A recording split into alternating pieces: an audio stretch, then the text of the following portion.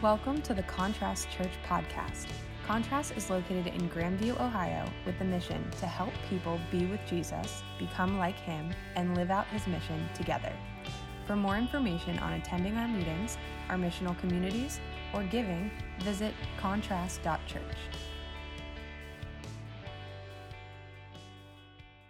Before we get into the teaching, yes, there's a whiteboard.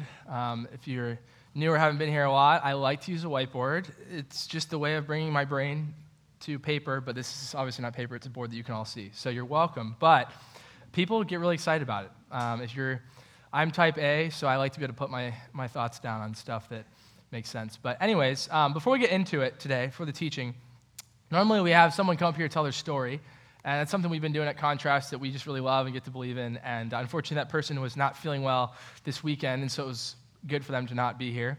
But I wanted to just share a little personal story because I thought, hey, we usually have story time. I get to fill it. I'm up here. So one of the cool things that we want to start doing is we actually have almost everybody that joined our launch team in the original about a year ago has told their story. Almost everyone, probably 90%. There's a few more people who are on the docket. And we're really excited about that. And someone asked me, what happens whenever we run out of stories? It's only going to be a certain amount of time. And I had said and had told them one of the thoughts from the beginning was, we want to be a church that shares stories. And it doesn't need to be your whole testimony. It can just be really cool ways that you've seen God work or ways that he's taught you things. And so I just want to share one little thing that came to mind while I was worshiping. Last week, our message was talking about asking God for things and receiving things from him as if he is this loving father who cares about what you ask for. And staff meeting on Tuesday, Sarah, Nick, and I were meeting, and I made us get there at Cohatch at 7 a.m. and spent 20 to 30 minutes in silence and solitude before we actually started our staff meeting in prayer. And one of the things that I felt I got to practice my own teaching, right? And so I asked God, I said, God, we need more diversity. We need older people. We need people of different upbringings, people of different socioeconomic classes. I just said, we need this. Can we have it? And later that day, somebody who I had been co-working with for a long time, never mentioned church, they had never talked to me about it, emailed me and said, hey, I'd love to meet next week and talk about your church and its people. And so it's just a really cool thing. I mean, it's not like this revelation, right? But it's this really cool way of reminding ourselves that God does answer even the little things that we ask for. And it's a cool win to remind ourselves that God is not distant. He is not far off. And it was the most random thing that I got that email. We had not even talked in a very, very long time to get it the day that I prayed. It was just a really cool answer of prayer. So that's a mini story. And I'd love to hear many more of those from you guys as we continue, because we will run out of people giving their testimonies. And so I'm excited to keep doing that with you guys. Today, we're finishing, sadly, it's been a long journey, long summer, the Sermon on the Mount. We've been hitting it for several weeks. And this is Jesus' biggest teaching we see in really all of the Bible. It's this biggest chunk that he gives us. And if you were just to read chapters 5 through 7 in Matthew, you'd be able to get a pretty good depiction of what it means to be in his kingdom and the kingdom values, the kingdom ethics, all this type of stuff. And so we're closing that. We've kind of already actually learned all the content. And so he's taught us everything we need to know about the kingdom. And now he's closing with this kind of intense call to action. This kingdom that he's designed that will not fit in our kingdom. We must leave our own and join his. He's calling us to action and letting us know kind of two things in this. The first one is what it requires to be in or out of this kingdom. What does that look like? The second one is what happens if you're in the kingdom or out of the kingdom. And when we talk about Matthew, we're going through the whole book. We're going to see this kingdom narrative, the entire book. But he's calling these listeners, he's talking in this setting, in these hills, to these close disciples of his. Now, the 12 aren't really formed yet, and so it's just these disciples who decide to follow him in his teachings. But there's hundreds of people that are listening, and he gives them this call to action and be like, here's the kingdom that I think you all want and desire. Are you willing to place your life into that, to follow it? And so today we're going to cover a lot of ground, like Jerry said. But it's kind of it builds upon each other and creates this deeper and deeper narrative of the weight of following Jesus and joining his kingdom. And so there's 4 stories we're going to talk about. As we talk about those, you'll start to kind of get another piece of the depth of what he's calling us to. So the first one, we'll just jump right in, is the story about 2 gates or even 2 paths, depending on what translation you read. Verse 13, it says, enter through the narrow gate because the gate is wide and the way is spacious that leads to destruction. And there are many who enter through it. Now, this is interesting because there's a common understanding that in the reading that you have two roads. And whenever we first started our church plan, this is one of the first things we talked about. In fact, we use more of like a river analogy. I'm a fly fisherman, so rivers just made more sense to me. But for this sake, you can think of it as a road. But we have this giant road, right? And we broke it into 4 different kind of categories. I'm going to simplify it for us today. But basically, you had non-Christians, so whether it was, like agnostic, atheists, we're like sojourner, kind of like, I don't know, I'm kind of just spiritual. And then you have Christians, or we would call those, and when we talked about it, convictional Christians, meaning those who truly are trying to live out the way of Jesus. They don't just go to church on Sunday, but they really are trying to live a life that they believe is honoring to Jesus. And so what happens, though, is it used to be that the mainstream of the river or the road was Christians, that they would take up most of the stream, and you were almost weird if you weren't a Christian, or you wouldn't identify as a Christian. And now the tides have switched to where that's kind of not the case anymore. In fact, the majority of people are not Christians, which means that the general culture, if you just let it throw you left and right in the current, if you don't have any intentional opportunities or convictions or even values, you will be swept away in the cultural current, and before you know it, you'll be living a non-Christian lifestyle. And that wasn't the case before. You could just kind of drift as a Christian, and everybody was in a similar lane. That's not the case anymore.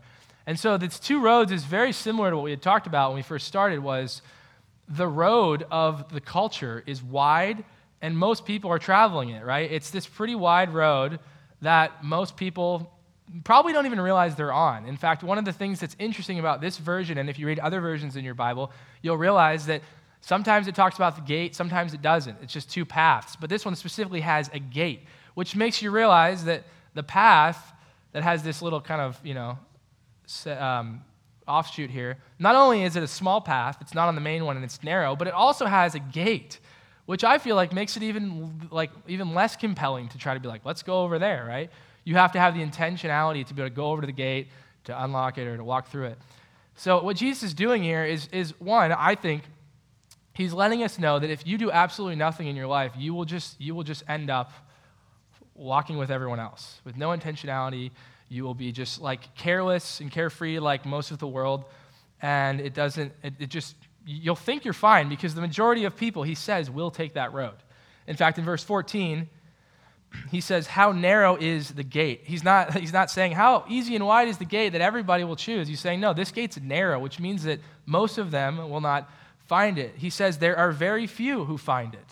So he's not trying to let us know that this is easy and it's obvious and most people are going to take this segue and think it's worth it, that it's actually very rare. And I think he's doing that because he knows the weight of even Christians for the first few hundred years were incredibly persecuted. They were the minority.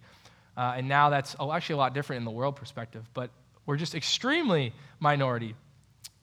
And so he gives us this gate, and so what I think he wants us to know here in this first story is that we have to be able to recognize where we're at, which means you recognize, wow, I'm just going with the flow like everyone else.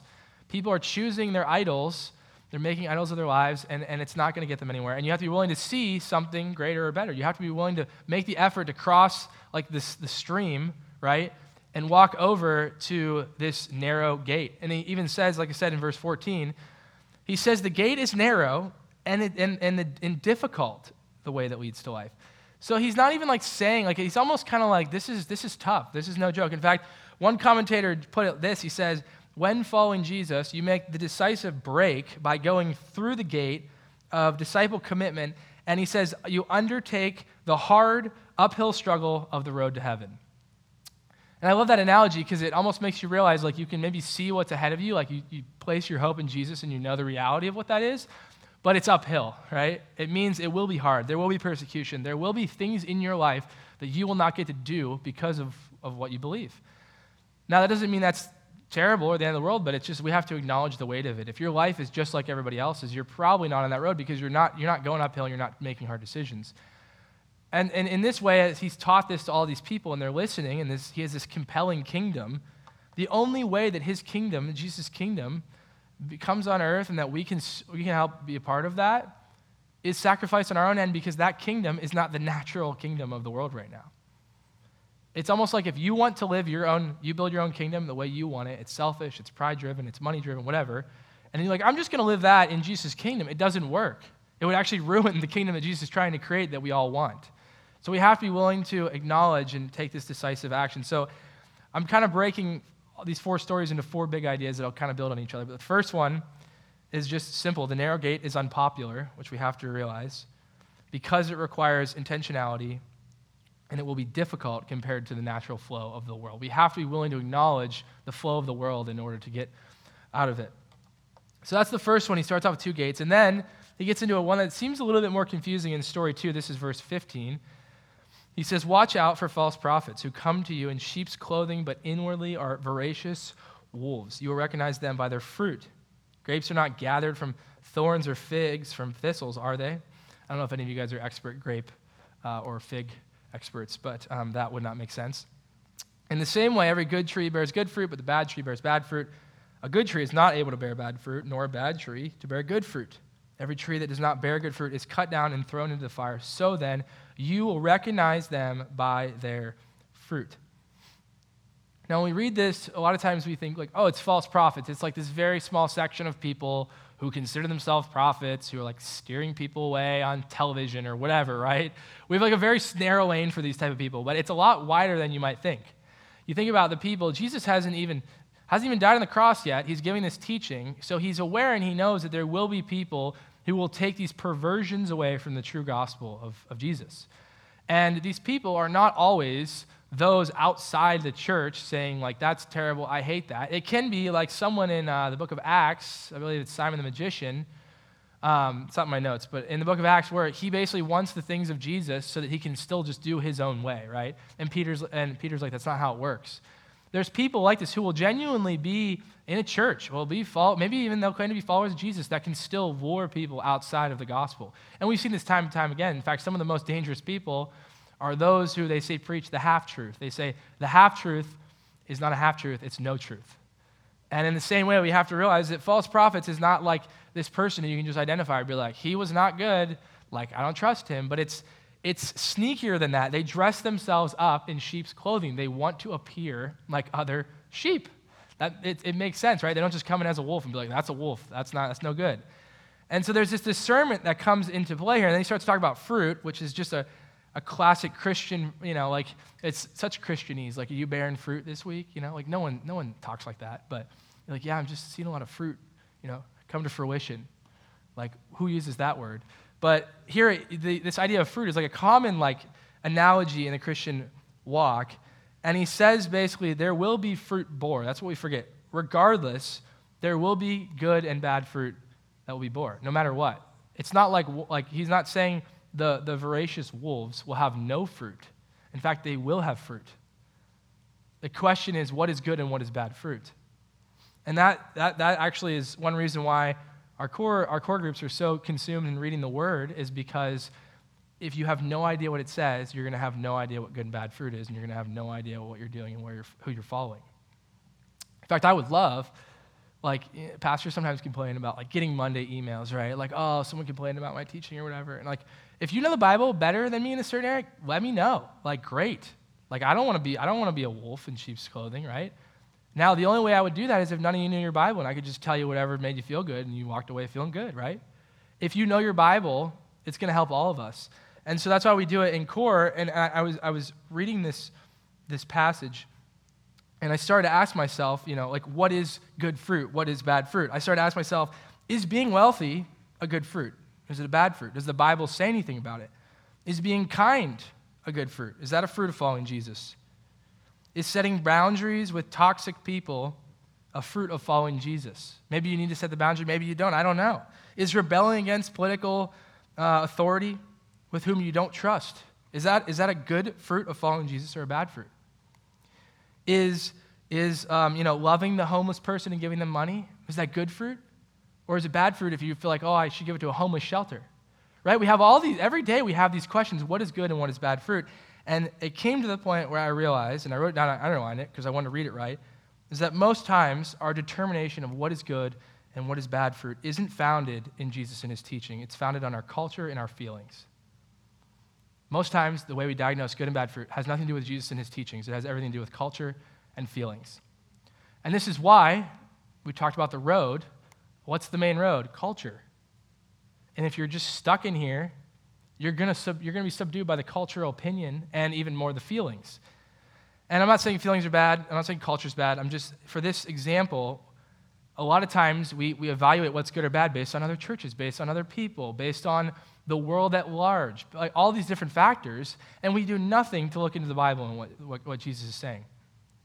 And this is why the Sermon on the Mount is such a big deal. If we could just even live out these 3 chapters in our life, it would change the world.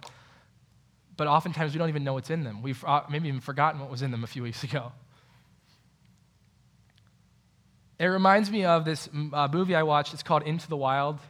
I don't know. Anybody raise your hand if you heard of that movie? Have you seen it? Okay. It's kind of like an indie-ish film, I guess, but it's based on a true story, not fully true in this movie, but it's dramatized, but it's about this boy who leaves everything, goes out into the wild, and lives in the wilderness.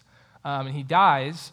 I'm giving it away, sorry. I mean, this happened in real life, though. He did die as well, so I'm not, really giving it away. But what happens, though, in the movie, which is not completely accurate at how he actually died, but in the movie, he was a pretty good expert. He learned how to live out in the wild. He would shoot animals, he'd forage bushes and things like that. In the movie, what had happened was, in his guidebook, he thought that there was a certain thing that he could eat. And he ate tons of it because he couldn't find a deer and he just couldn't get enough meat in time or whatever. So he was just I got to eat something. He ate a bunch of this. All of a sudden, he starts to feel terrible, right? He starts to shake and he feels paralysis in his legs. And he opens up the guidebook and he realized what he had eaten, he thought was one thing, and it was actually another thing. And he realizes and he finds out the thing that he ate actually, and it ends up killing him. It paralyzes him and he kind of starves to death. And it's a very morbid story, but the symbolism of that is so deeply rich in our lives. It's, we might even be consuming bad fruit that we think is good fruit, and we have absolutely no idea until it's too late. And I'm not saying that it will lead to physical death, right? But there's a lot of things in our lives that could really be bad for us, could be killing us, could be sin, and we're not even willing to acknowledge it because we have no idea, because we're not willing to really listen to Jesus' teachings and understand what his kingdom looks like so we know what other kingdoms are wrong. And in that story, he thought he knew what he was eating. He was well educated, and even then he still made a mistake. It looked so similar. And I think about I don't have a plethora of false teachers that I just want to throw out there, but I think about people who have been deceived by false teachers, the reality of these type of things. Most of the time, their fruit looks pretty good from most angles, right?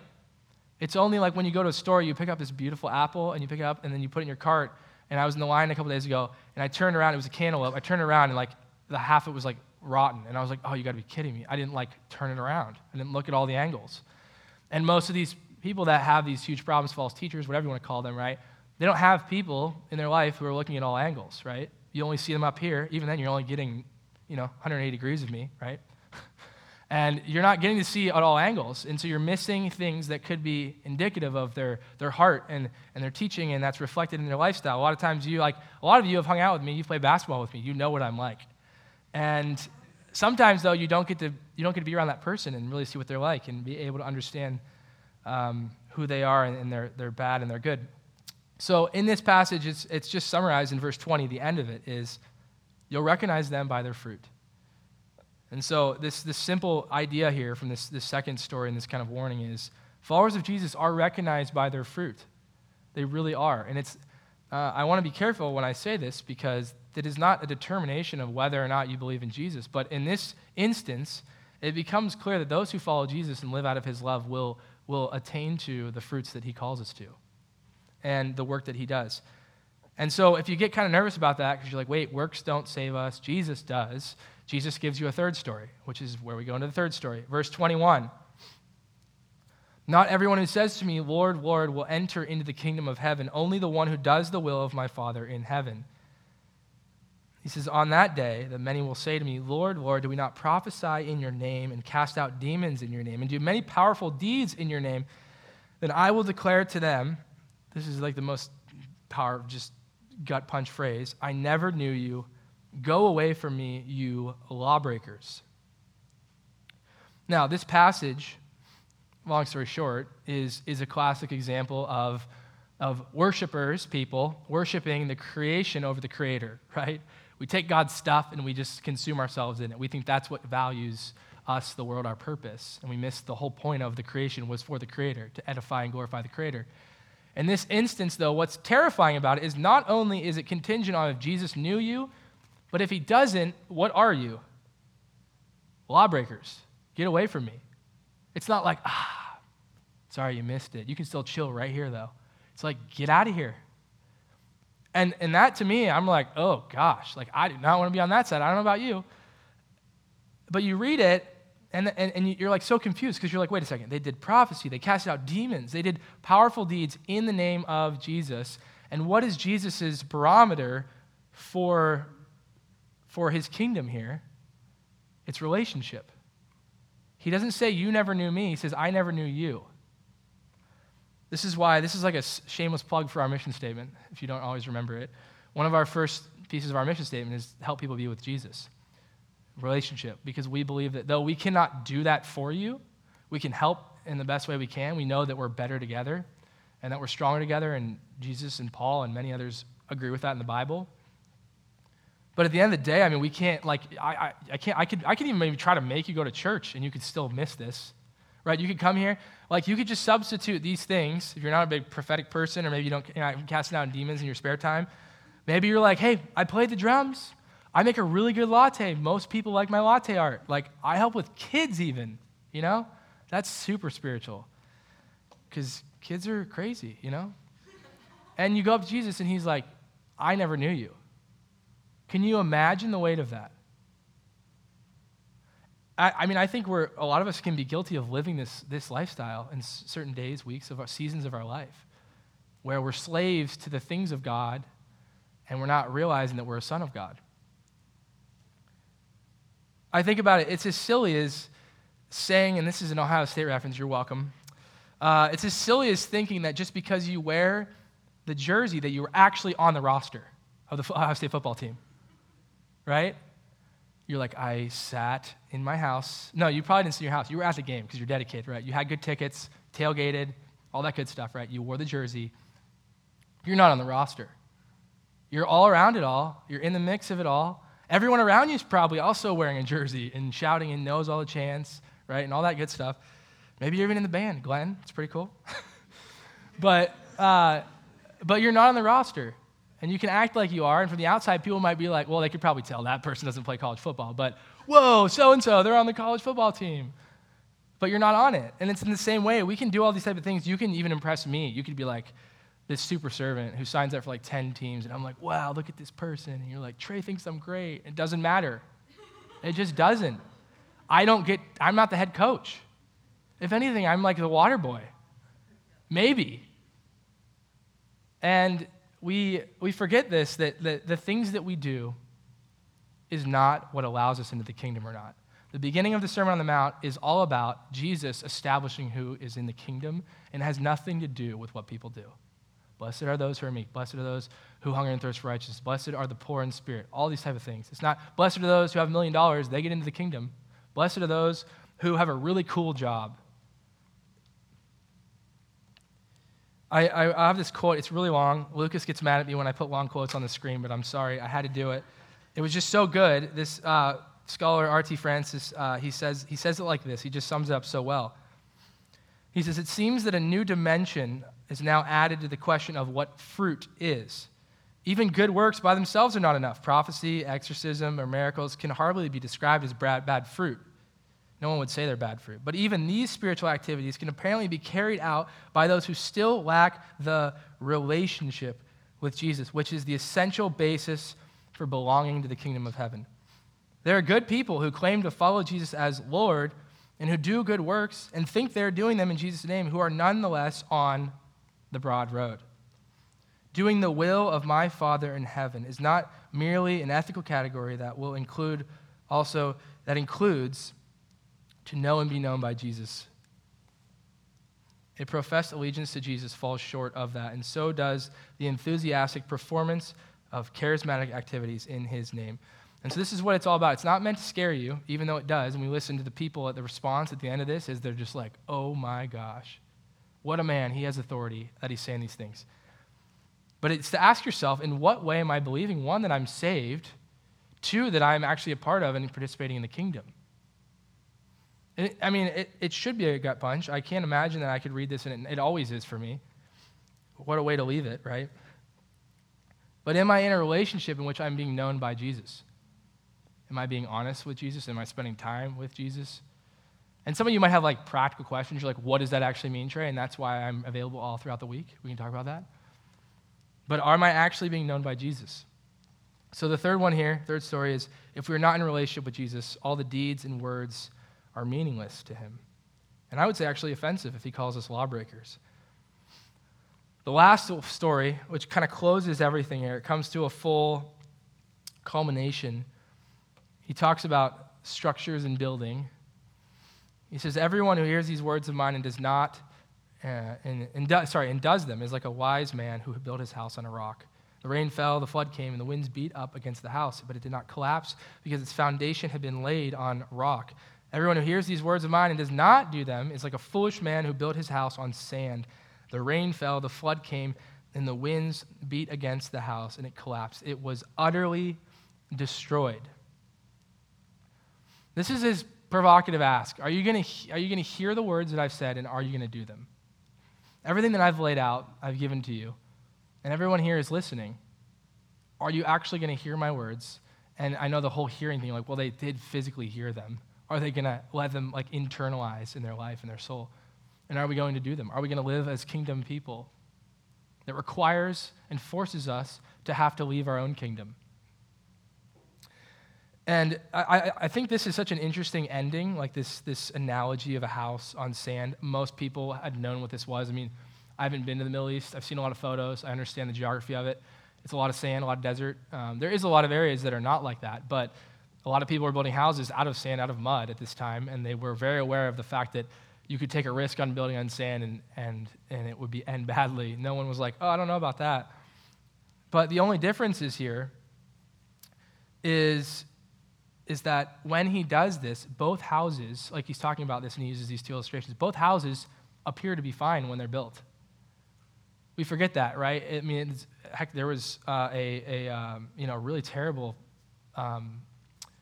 building that collapsed a few weeks ago in Florida, I think it was, right?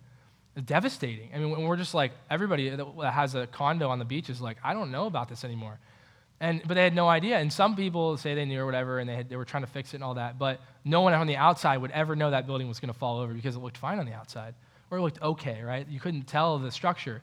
And in the same way, I think as he leaves his teaching here, he wants us to know, here's the way in the kingdom, a relationship with me.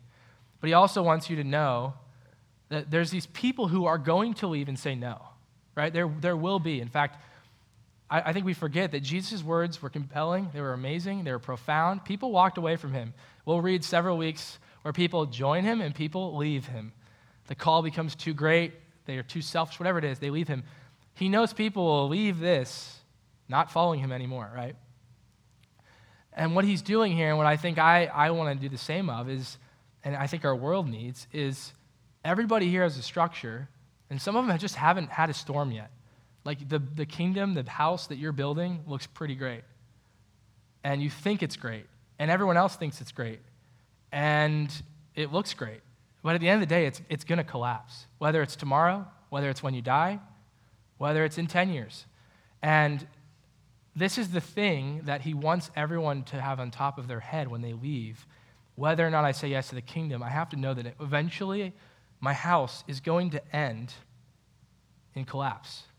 It will be utterly destroyed. And so he's giving this kind of, the fancy theological word is eschatological reality, the things to come, the end, right? He's giving us this idea that at the end of the day, there's only one house that will stand, and it's the house that's built on Jesus. And the other houses will stand for a while, they will. Maybe there won't be any storms in your life. Maybe there haven't been any big enough ones, but they're coming. And so this fourth and final one is if we don't trust in Jesus, our lives will inevitably collapse. I don't know the time. You probably don't even know the time, but they will. And these 4 warnings, and they're called warnings by most scholars. And a warning is not something that should make you feel good.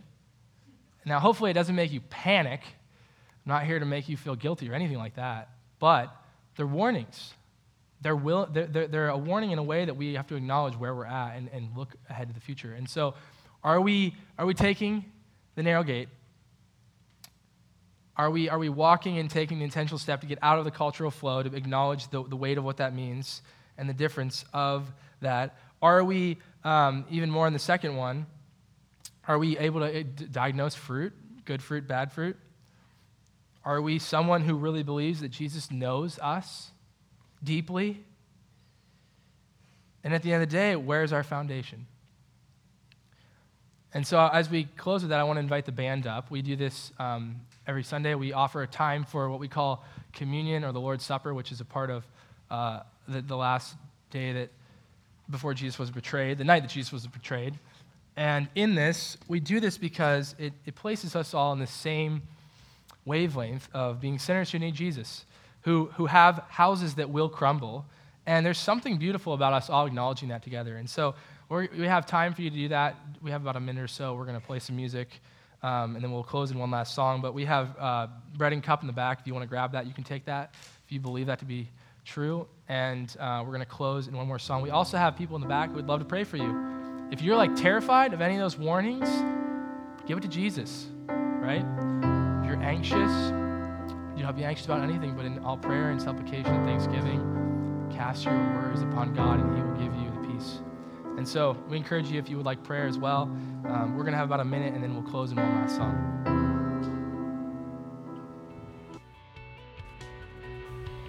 Thank you for listening to the Contrast Church podcast. To learn more about us and how you can be a part of it, visit contrast.church.